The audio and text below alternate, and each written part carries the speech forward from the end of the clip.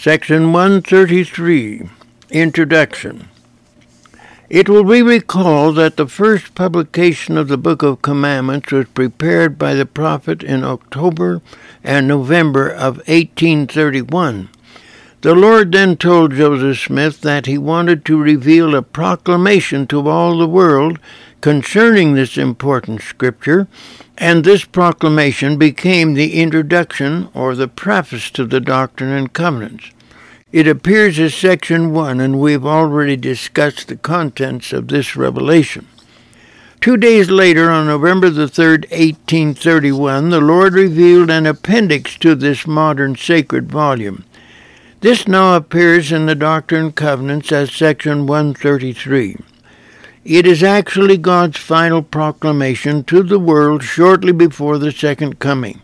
Consequently, there are many things that will come to pass before this proclamation can go forth. In fact, Section 133 is a prophetic agenda of the events that will occur between now and the second coming. These are the things which must occur in order to fulfill the prophecy set forth by Joseph Smith in the 10th article of faith, which says, quote, "We believe in the literal gathering of Israel and in the restoration of the 10 tribes, that Zion will be built upon this, the American continent, that Christ will return personally upon the earth, and that the earth will be renewed and receive its paradisiacal glory." Unquote. It is obvious that Section 133 and the 10th article of faith relate to marvelous prophetic events which will transpire sometime in the future. However, we have now entered into the period covered by the seventh seal. It therefore behooves us to watch for these events which may begin to occur much sooner than we are prepared to receive them. In this section, we will study each prophetic event which the Savior has mentioned in this revelation. So here is the text of Section 133. Hearken, O ye people of my church, saith the Lord your God, and hear the word of the Lord concerning you, the Lord who shall suddenly come to his temple, the Lord who shall come down upon the world with a curse to judgment, yea, upon all the nations that forget God, and upon all the ungodly among you. It is clear that the Lord is directing this revelation to the members of the church. The Lord speaks of his sudden appearance in his temple. This is significant since he has already appeared several times in his various temples, but verse 2 is referring to his appearance in the New Jerusalem temple. That temple is not yet built, but his appearance there will be of monumental significance because it will launch the preliminary introduction to the mighty second coming when the judgments of God will be poured out upon the unrepentant wicked. For he shall make bare his holy arm in the eyes of all the nations, and all the ends of the earth shall see the salvation of their God. God's judgments will be phenomenal. He will make bare the arm of the Almighty so that the whole world will realize that this is the close of Satan's reign and the bursting forth of the Savior's power. Wherefore, prepare ye, O my people. Sanctify yourselves. Gather ye together, O ye people of my church, upon the land of Zion, all you that have not been commanded to tarry. Go ye out from Babylon. Be ye clean that bear the vessels of the Lord. The whole church must prepare to be gathered together in a general conference in Zion. The only exception will be those who have been instructed to tarry. When this revelation was received, it produced a thrilling expectation among the saints in Jackson County that almost overnight the site which Joseph had dedicated would rapidly blossom forth into the New Jerusalem. Little did they realize what would be required of the saints before their character of tempered steel was ready to take on the task awaiting them. This revelation and the disappointing evacuation of 10 to 15,000 members of the church in 1833 was a cruel future frame of reference for the time when the great last gathering would occur, which would prepare the church for the second coming. The Jackson County saints did not know how imperfect they were, and how much refining, testing, and perfecting they needed before the real final gathering. In fact, the Lord itemized their imperfections in section 101. By and large, they were still a pretty rough and tumble lot. Call your solemn assemblies, and speak often one to another, and let every man call upon the name of the Lord. The Lord wanted the saints to meet in solemn assemblies where they could study the gospel and scrutinize the great events which were occurring, and thereby recognize the continuous fulfillment of prophecy as it unfolded. Yea, verily I say unto you again, the time has come when the voice of the Lord is unto you, Go ye out of Babylon, gather ye out from among the nations, from the four winds, from one end of heaven to the other. It will be the ultimate purpose of the Lord to gather his saints into the vast American Zion from every nation, kindred, tongue, and people. Anyone familiar with the scriptures dealing with the 10 lost tribes will notice that the Lord's people will also be gathered in from, quote, one end of heaven to the other, unquote. We will have more to say about that in a moment. Send forth the elders of my church unto the nations which are afar off, unto the islands of the sea. Send forth unto foreign lands. Call upon all nations, first upon the Gentiles, and then upon the Jews. The missionaries will go first to all the Gentile nations, and then they will preach among the Jews. After Armageddon, the saints in Old Jerusalem will meet with the saints in America.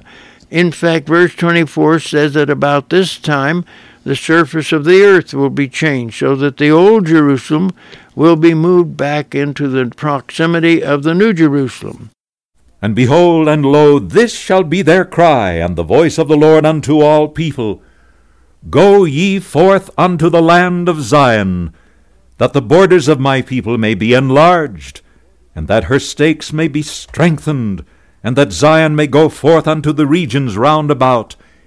The multitudes that will gather to America will be spread out in a vast network of stakes and church regions that will cover both North and South America. Yea, let the cry go forth among all people, Awake, and arise, and go forth to meet the bridegroom. Behold, and lo, the bridegroom cometh.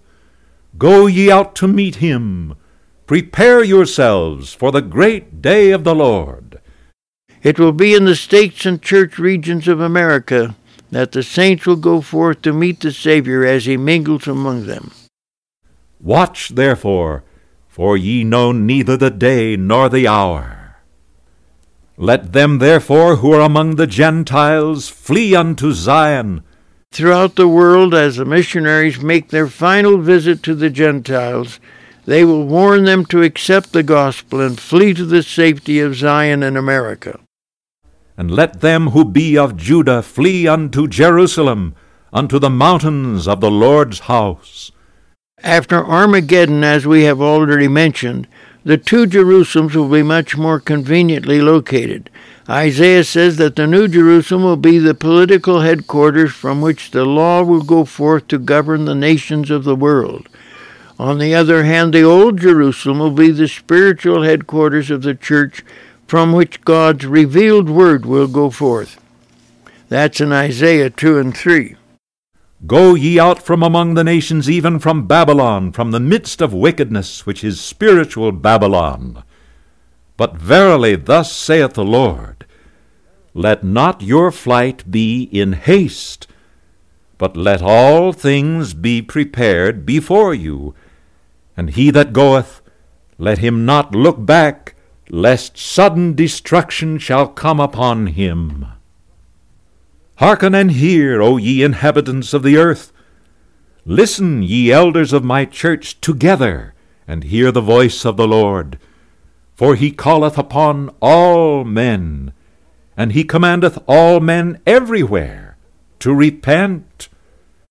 The call to gather out of Babylon is to abandon the spiritual cesspools of the Gentile world and unite with the saints in their various beautiful, prosperous stakes.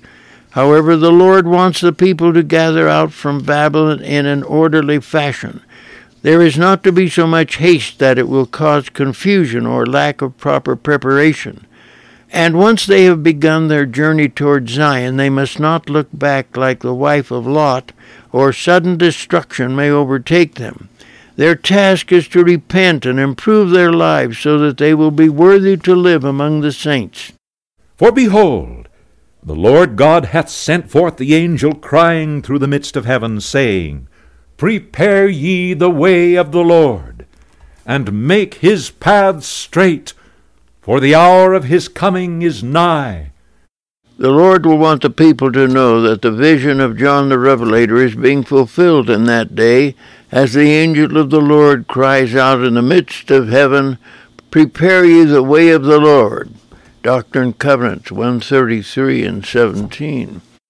When the Lamb shall stand upon Mount Zion, and with him 144,000, having his Father's name written on their foreheads. Wherefore prepare ye for the coming of the bridegroom. Go ye out to meet him. For behold, he shall stand upon the Mount of Olivet, and upon the mighty ocean, even the great deep, and upon the islands of the sea, and upon the land of Zion.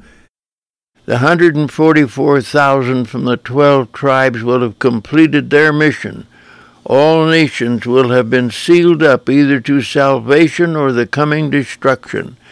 These valiant missionaries will then appear with the Savior on the Mount of Olives, over the 7 seas, the islands of the sea, and the land of Zion. And he shall utter his voice out of Zion, and he shall speak from Jerusalem, and his voice shall be heard among all people. And just as the Nephites and Lamanites all heard the voice of Jesus during the period of darkness following the great destruction, so the people of the whole earth will hear the voice of the Savior just before the second coming.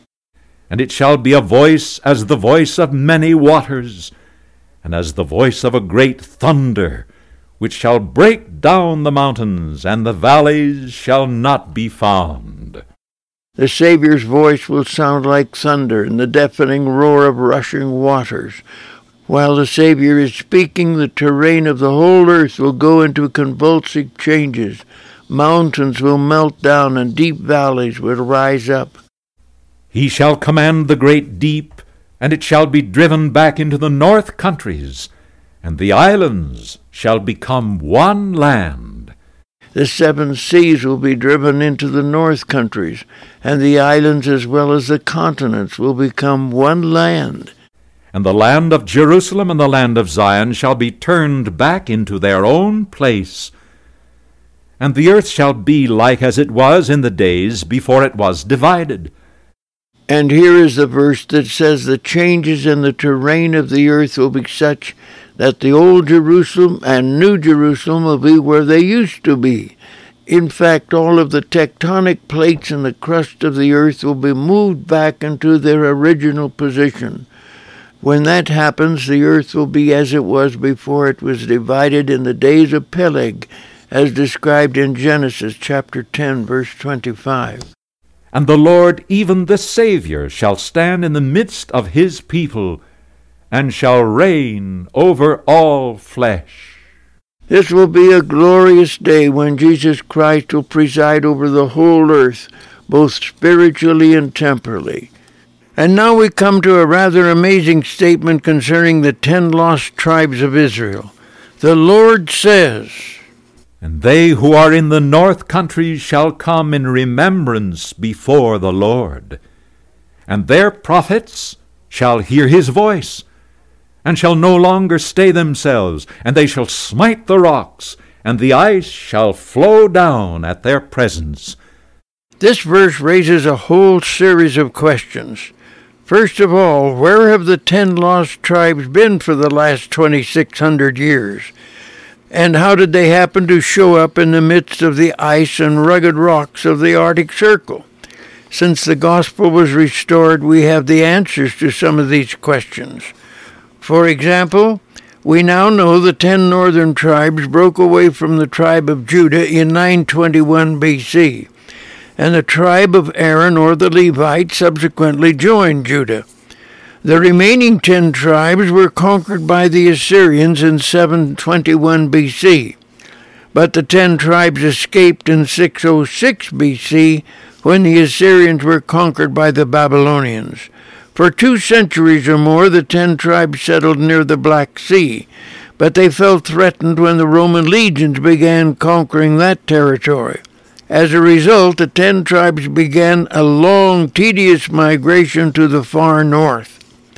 The Jewish Apocrypha describes this northward migration by saying, quote, "But they took this counsel among themselves, that they would leave the multitudes of the heathen, and go forth into a further country, where never mankind dwelt, that they might there keep their statutes, which they never kept in their own land."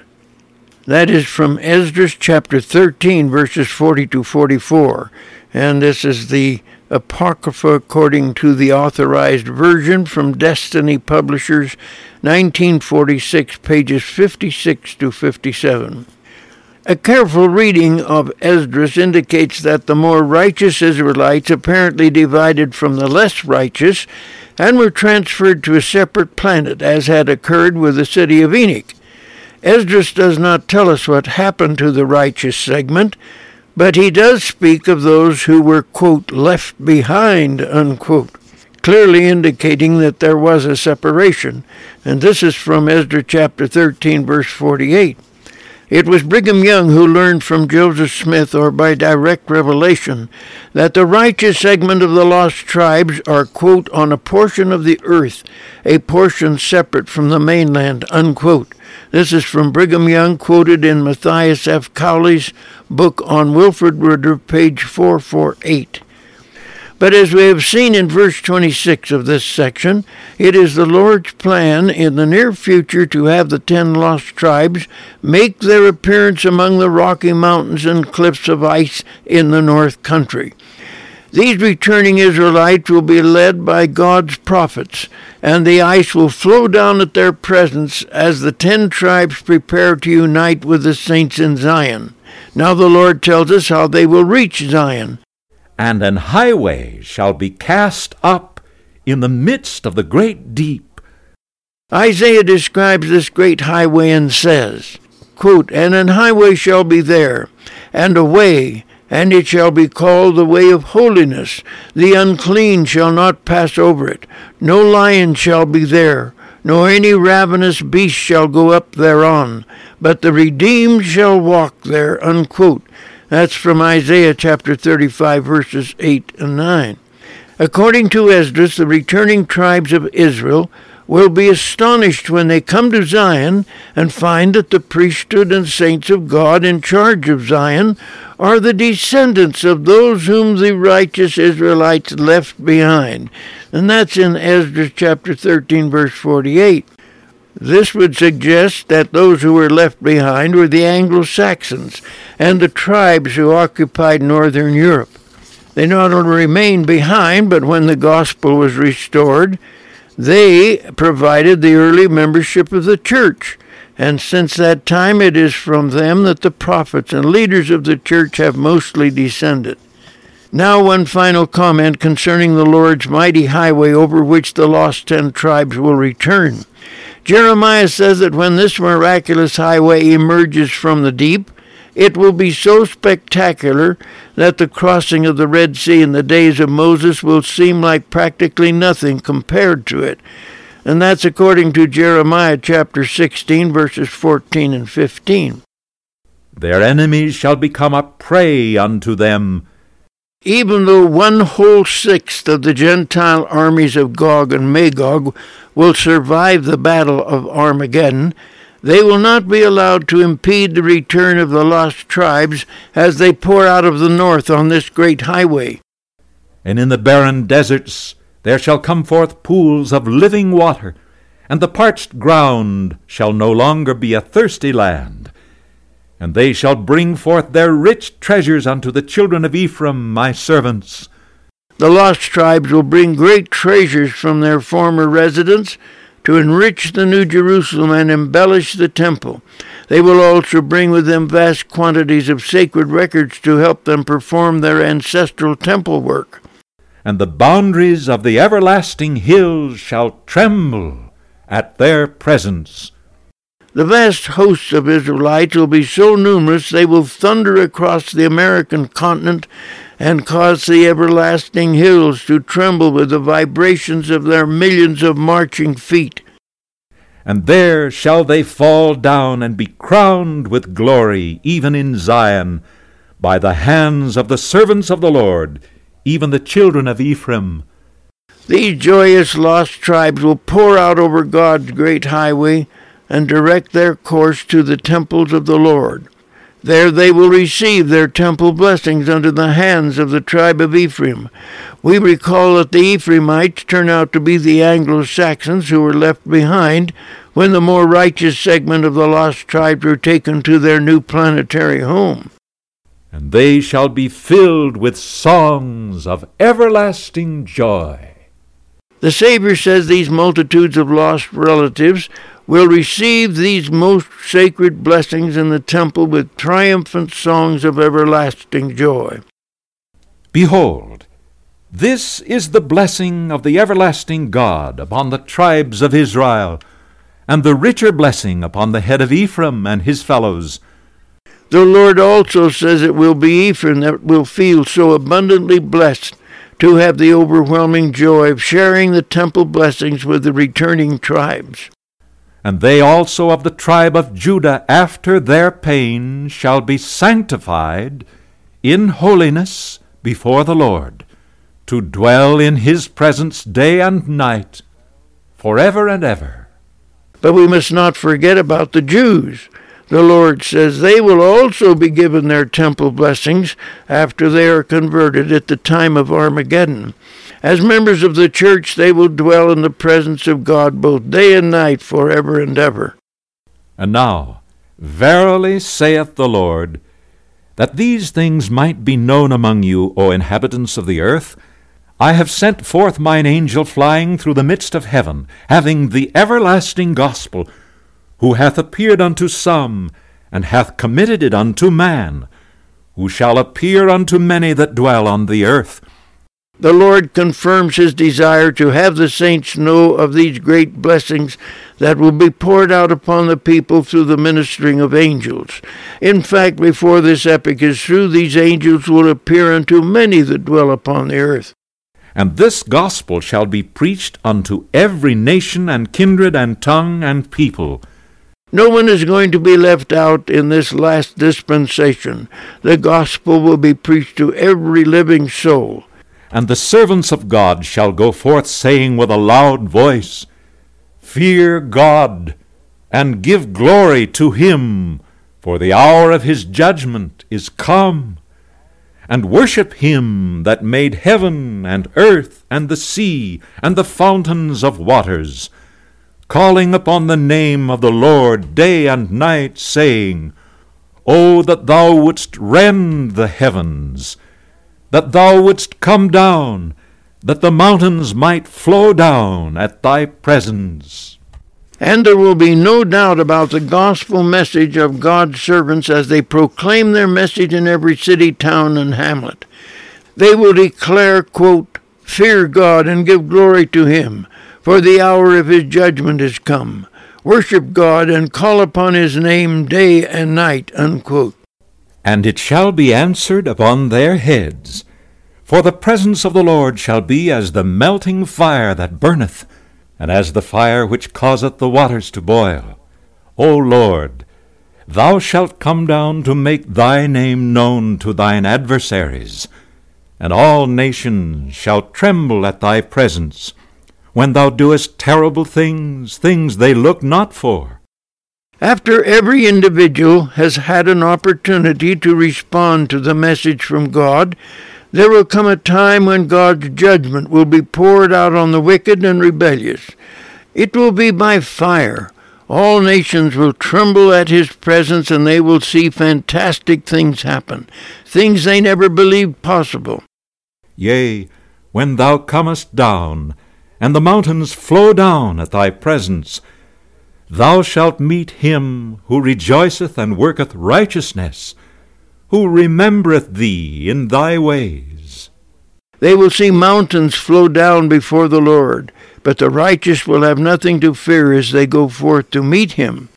For since the beginning of the world have not men heard nor perceived by the ear, neither hath any eye seen, O God, besides thee, how great things thou hast prepared for him that waiteth for thee. As for the righteous, they will be amazed that it was impossible for the Lord to completely reveal the magnificent blessings that he had reserved for his saints who were valiant and obedient.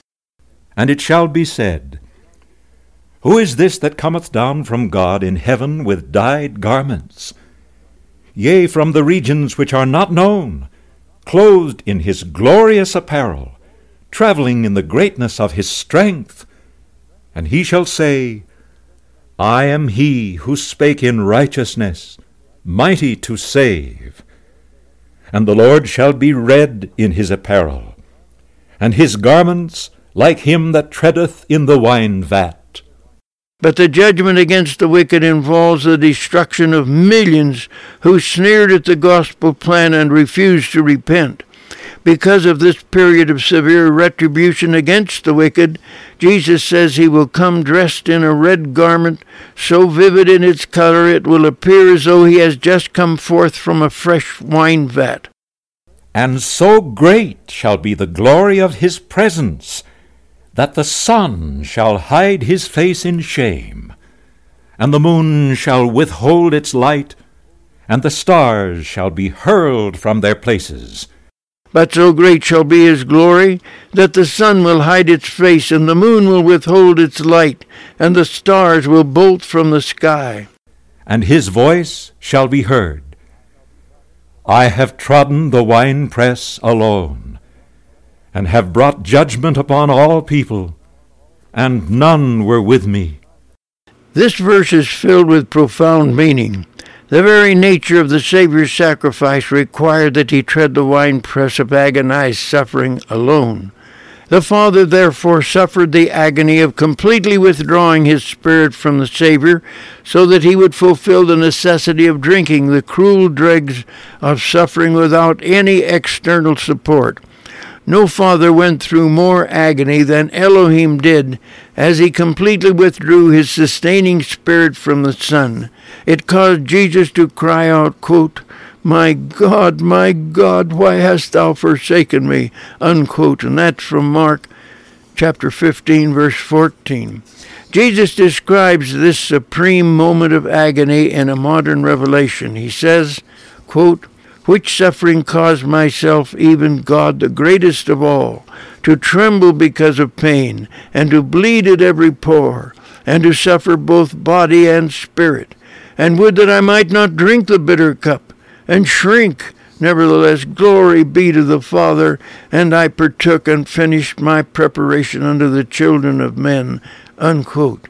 And that's from section 19 of the Doctrine and Covenants, verses 18 and 19. "And I have trampled them in my fury, and I did tread upon them in mine anger, and their blood have I sprinkled upon my garments, and stained all my raiment. For this was the day of vengeance which was in my heart." But once Jesus had fulfilled his role and become the Redeemer, he could, when the proper time came, exercise his power of administering justice. "And now the year of my redeemed is come, and they shall mention the loving kindness of their Lord, and all that he has bestowed upon them according to his goodness, and according to his loving kindness, forever and ever." But Jesus is more than a God of justice. He is also a loving administrator, manifesting both sympathy and compassion. "In all their afflictions he was afflicted, and the angel of his presence saved them. And in his love and in his pity he redeemed them, and bore them, and carried them all the days of old." The mission of the atonement required Jesus to endure the maximum suffering in the flesh, so that no man could suffer more than he did. Yea, and Enoch also, and they who were with him, the prophets who were before him, and Noah also, and they who were before him. He carried the weight of Enoch's suffering and interceded for him that he might be forgiven. He did the same for Noah and Moses. And Moses also, and they who were before him, and from Moses to Elijah, and from Elijah to John, who were with Christ in his resurrection, and the holy apostles, with Abraham, Isaac, and Jacob, shall be in the presence of the Lamb. He interceded from the earliest times for Elijah, and from Elijah to John, who were with Jesus in the resurrection. His intercession was provided for Abraham, Isaac, and Jacob. And the graves of the saints shall be opened, and they shall come forth and stand on the right hand of the Lamb, when he shall stand upon Mount Zion, and upon the holy city, the new Jerusalem.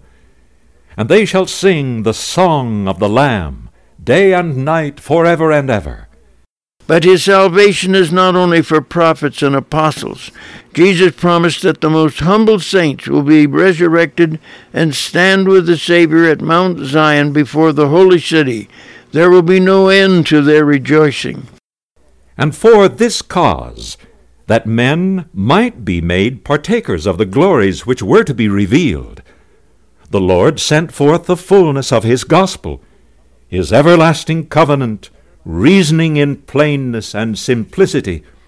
Because Jesus knew what great and eternal blessings lay in store for the Father's children, he extended every resource to get the human family to accept the fullness of the gospel and receive its blessings.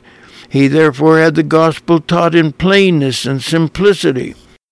To prepare the weak for those things which are coming on the earth, and for the Lord's errand in the day when the weak shall confound the wise, and the little one become a strong nation, and two shall put their tens of thousands to flight.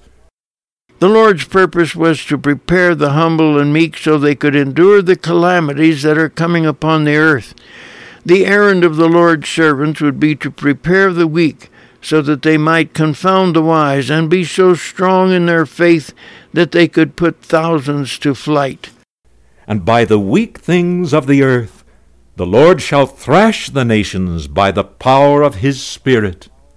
The Lord intends to use the weak things of the kingdom to thresh the wicked nations by the power of the Spirit he will put upon them. And for this cause these commandments were given. They were commanded to be kept from the world in the day that they were given, but now are to go forth unto all flesh.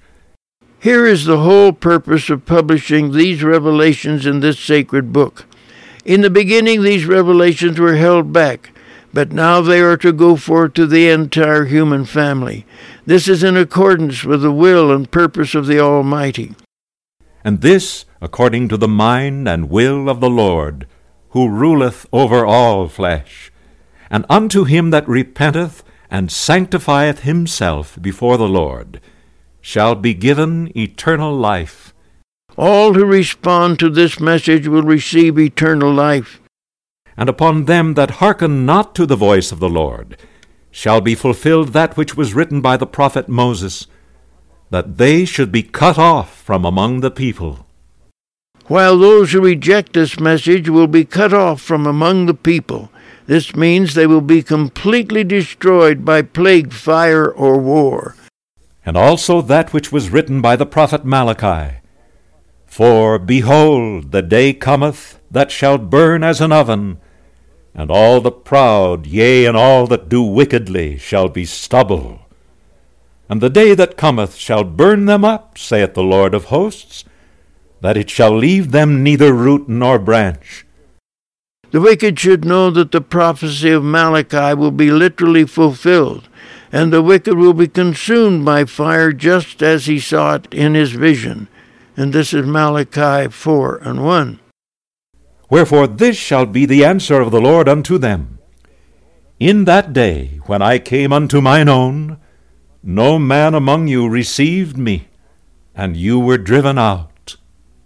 The Lord reminds his modern disciples that when Jesus came among the Jews in ancient times, nearly all of them rejected him as their Messiah or Redeemer.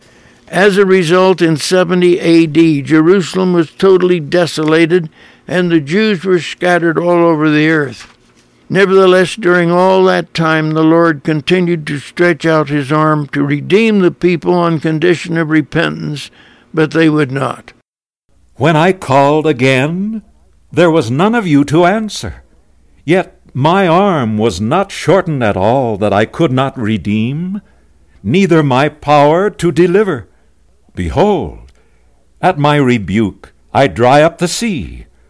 I make the rivers a wilderness. Their fish stink and die for thirst. I clothe the heavens with blackness, and make sackcloth their covering. And this shall ye have of my hand. Ye shall lie down in sorrow. Mankind tend to completely forget the inherent powers of God. For example, he can send famines by drying up the sea, the lakes, and the rivers. For the wicked, the Lord has only one prediction. Those who reject the message of God's servants will reap a harvest of total misery and lie down in sorrow. Behold, and lo, there are none to deliver you, for ye obeyed not my voice when I called to you out of the heavens. Ye believed not my servants, and when they were sent unto you, ye received them not. Jesus says that when he is rejected and the gospel ignored, there is no deliverance for the people, none whatever. It is either the gospel or nothing. Wherefore they sealed up the testimony, and bound up the law, and ye were delivered over unto darkness. These shall go away into outer darkness, where there is weeping and wailing and gnashing of teeth. When the servants of God are rejected, they have the priesthood power to seal up the wicked, so that the wicked are destroyed from off the face of the earth, and their spirits are consigned to outer darkness beyond the space of God's organized kingdom. This means they have sealed themselves up to a doom in outer darkness, where there is weeping and wailing and gnashing of teeth, until they have paid the uttermost farthing. Behold, the Lord your God hath spoken it. Amen. The Lord has now completed his appendix to the Doctrine and Covenants.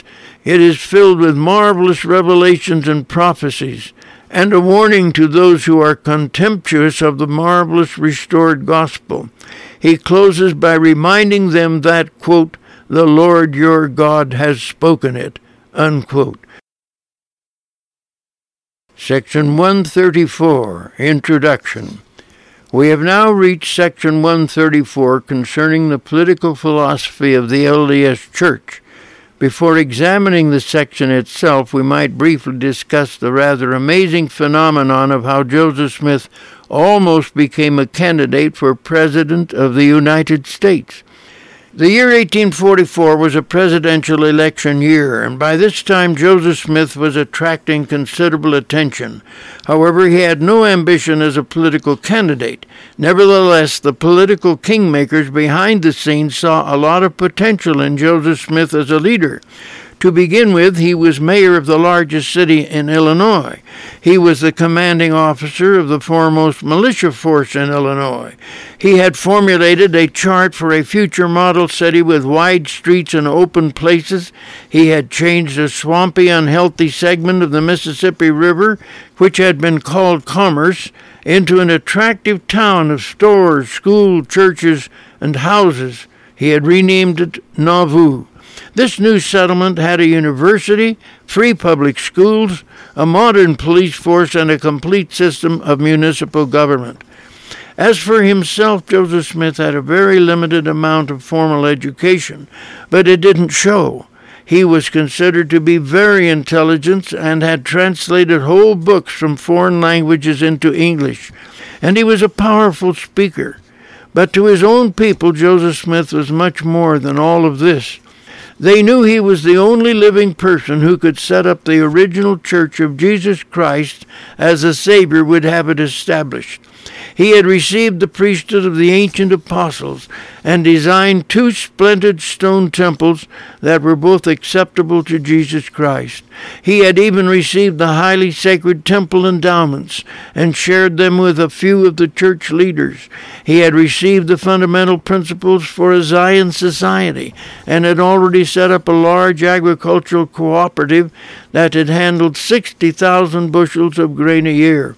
He was the leader of the special religious training institution called the School of the Prophets. Some of the most notable people in the country had gone out of their way to visit Nauvoo and interview Joseph Smith.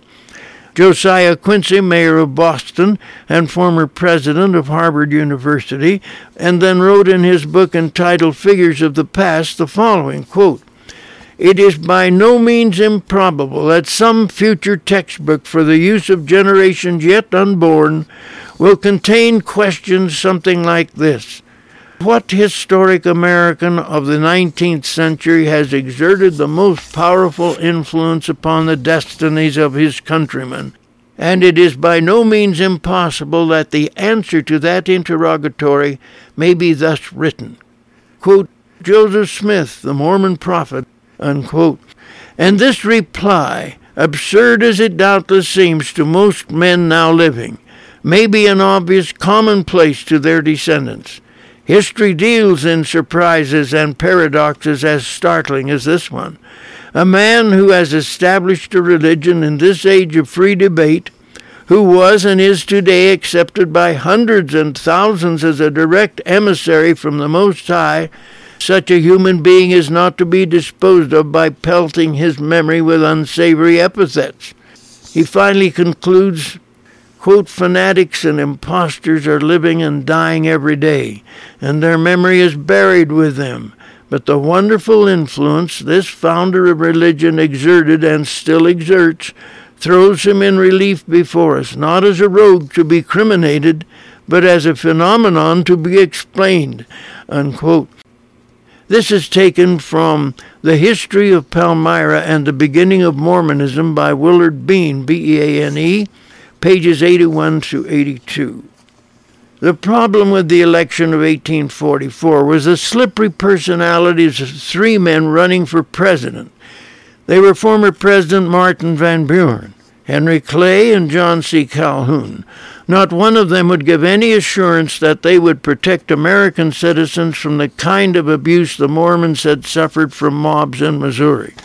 Politically, the Mormons held the balance of power in Illinois, but not wishing to incur the wrath of either major parties, they decided to ask Joseph Smith to let them vote for him as an independent candidate, thus offending no particular party. The prophet knew that he had no chance of winning, but it did give him an opportunity to write a popular political pamphlet entitled, quote, "Views on the Powers and Policies of the Government," unquote. Amazingly, this little pamphlet caught on. It gave Joseph a wide audience and created extensive interest. His political pamphlet provided impelling answers to major problems facing the nation. At one point, Joseph jokingly said, quote, "When I get hold of the Eastern papers and see how popular I am, I'm afraid that I shall be elected," unquote. But by the time of the election, Joseph Smith was dead. We will tell all about it in the next chapter. Meanwhile, here are the highlights of the political philosophy of Joseph Smith. Actually, Joseph Smith and Frederick G. Williams were on a mission in Canada when the Conference of the Church met in Kirtland, Ohio, on August the 17th, 1835, to adopt the Book of Commandments. The conference felt there should be a political statement in the book describing the political philosophy of the church. However, since Joseph Smith was absent, Oliver Cowdery wrote it. Section 134 is therefore an official statement, but not a revelation. Joseph Smith returned a short time later, and since the conference had already adopted the political statement, it was allowed to stand as it was. However, the minutes of the meeting emphasized clearly that Section 134 was simply the beliefs of the Latter-day Saints and not a revelation. And now we come to the text of Section 134. The text of this section is a clear statement of principles. So we will have Wendell Noble recite this section without any explanatory comments.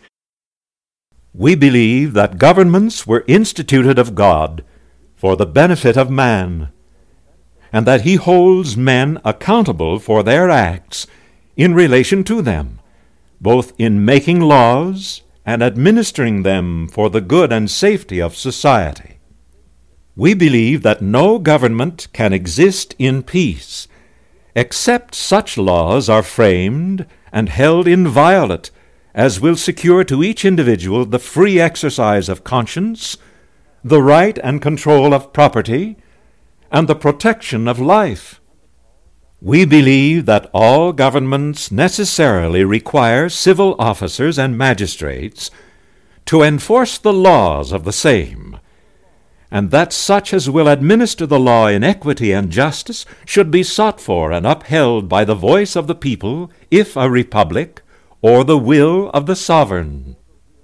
We believe that religion is instituted of God, and that men are amenable to Him, and to Him only, for the exercise of it, unless their religious opinions prompt them to infringe upon the rights and liberties of others. But we do not believe that human law has a right to interfere in prescribing rules of worship to bind the consciences of men, nor dictate forms for public or private devotion. That the civil magistrate should restrain crime but never control conscience, should punish guilt but never suppress the freedom of the soul. We believe that all men are bound to sustain and uphold the respective governments in which they reside, while protected in their inherent and inalienable rights by the laws of such governments, and that sedition and rebellion are unbecoming every citizen thus protected, and should be punished accordingly, and that all governments have a right to enact such laws as in their own judgments are best calculated to secure the public interests, at the same time, however, holding sacred the freedom of conscience. We believe that every man should be honored in his station, rulers and magistrates as such, being placed for the protection of the innocent and the punishment of the guilty, and that to the laws all men show respect and deference, as without them peace and harmony would be supplanted by anarchy and terror, human laws being instituted for the express purpose of regulating our interests as individuals and nations, between man and man, and divine laws given of heaven, prescribing rules on spiritual concerns, for faith and worship, both to be answered by man to his Maker.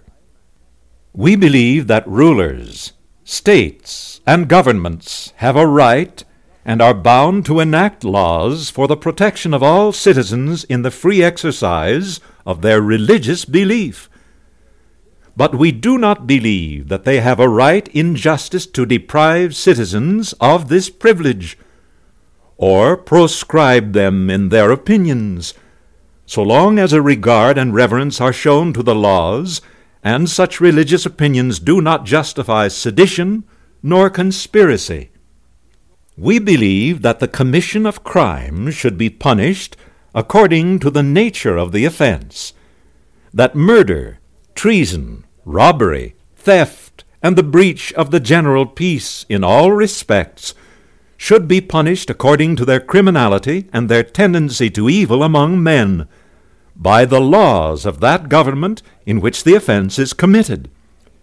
And for the public peace and tranquility, all men should step forward and use their ability in bringing offenders against good laws to punishment. We do not believe it just to mingle religious influence with civil government, whereby one religious society is fostered and another proscribed in its spiritual privileges and the individual rights of its members as citizens denied. We believe that all religious societies have a right to deal with their members for disorderly conduct, according to the rules and regulations of such societies, provided that such dealings be for fellowship and good standing. But we do not believe that any religious society has authority to try men on the right of property or life, to take from them this world's goods, or to put them in jeopardy of either life or limb, or to inflict any physical punishment upon them. They can only excommunicate them from their society and withdraw from them their fellowship. We believe that men should appeal to the civil law for redress of all wrongs and grievances, where personal abuse is inflicted, or the right of property or character infringed, where such laws exist as will protect the same. But we believe that all men are justified in defending themselves, their friends and property, and the government from the unlawful assaults and encroachments of all persons in times of exigency, where immediate appeal cannot be made to the laws, and relief afforded. We believe it just to preach the gospel to the nations of the earth, and warn the righteous to save themselves from the corruption of the world. But we do not believe it right to interfere with bondservants, neither preach the gospel to nor baptize them contrary to the will and wish of their masters, nor to meddle with or influence them in the least to cause them to be dissatisfied with their situations in this life, thereby jeopardizing the lives of men. Such interference we believe to be unlawful and unjust, and dangerous to the peace of every government, allowing human beings to be held in servitude. If you enjoyed this podcast and would like to read more on the Prophet Joseph Smith by W. Cleon Skousen, go to skousenlibrary.com. Look for his book titled Brother Joseph.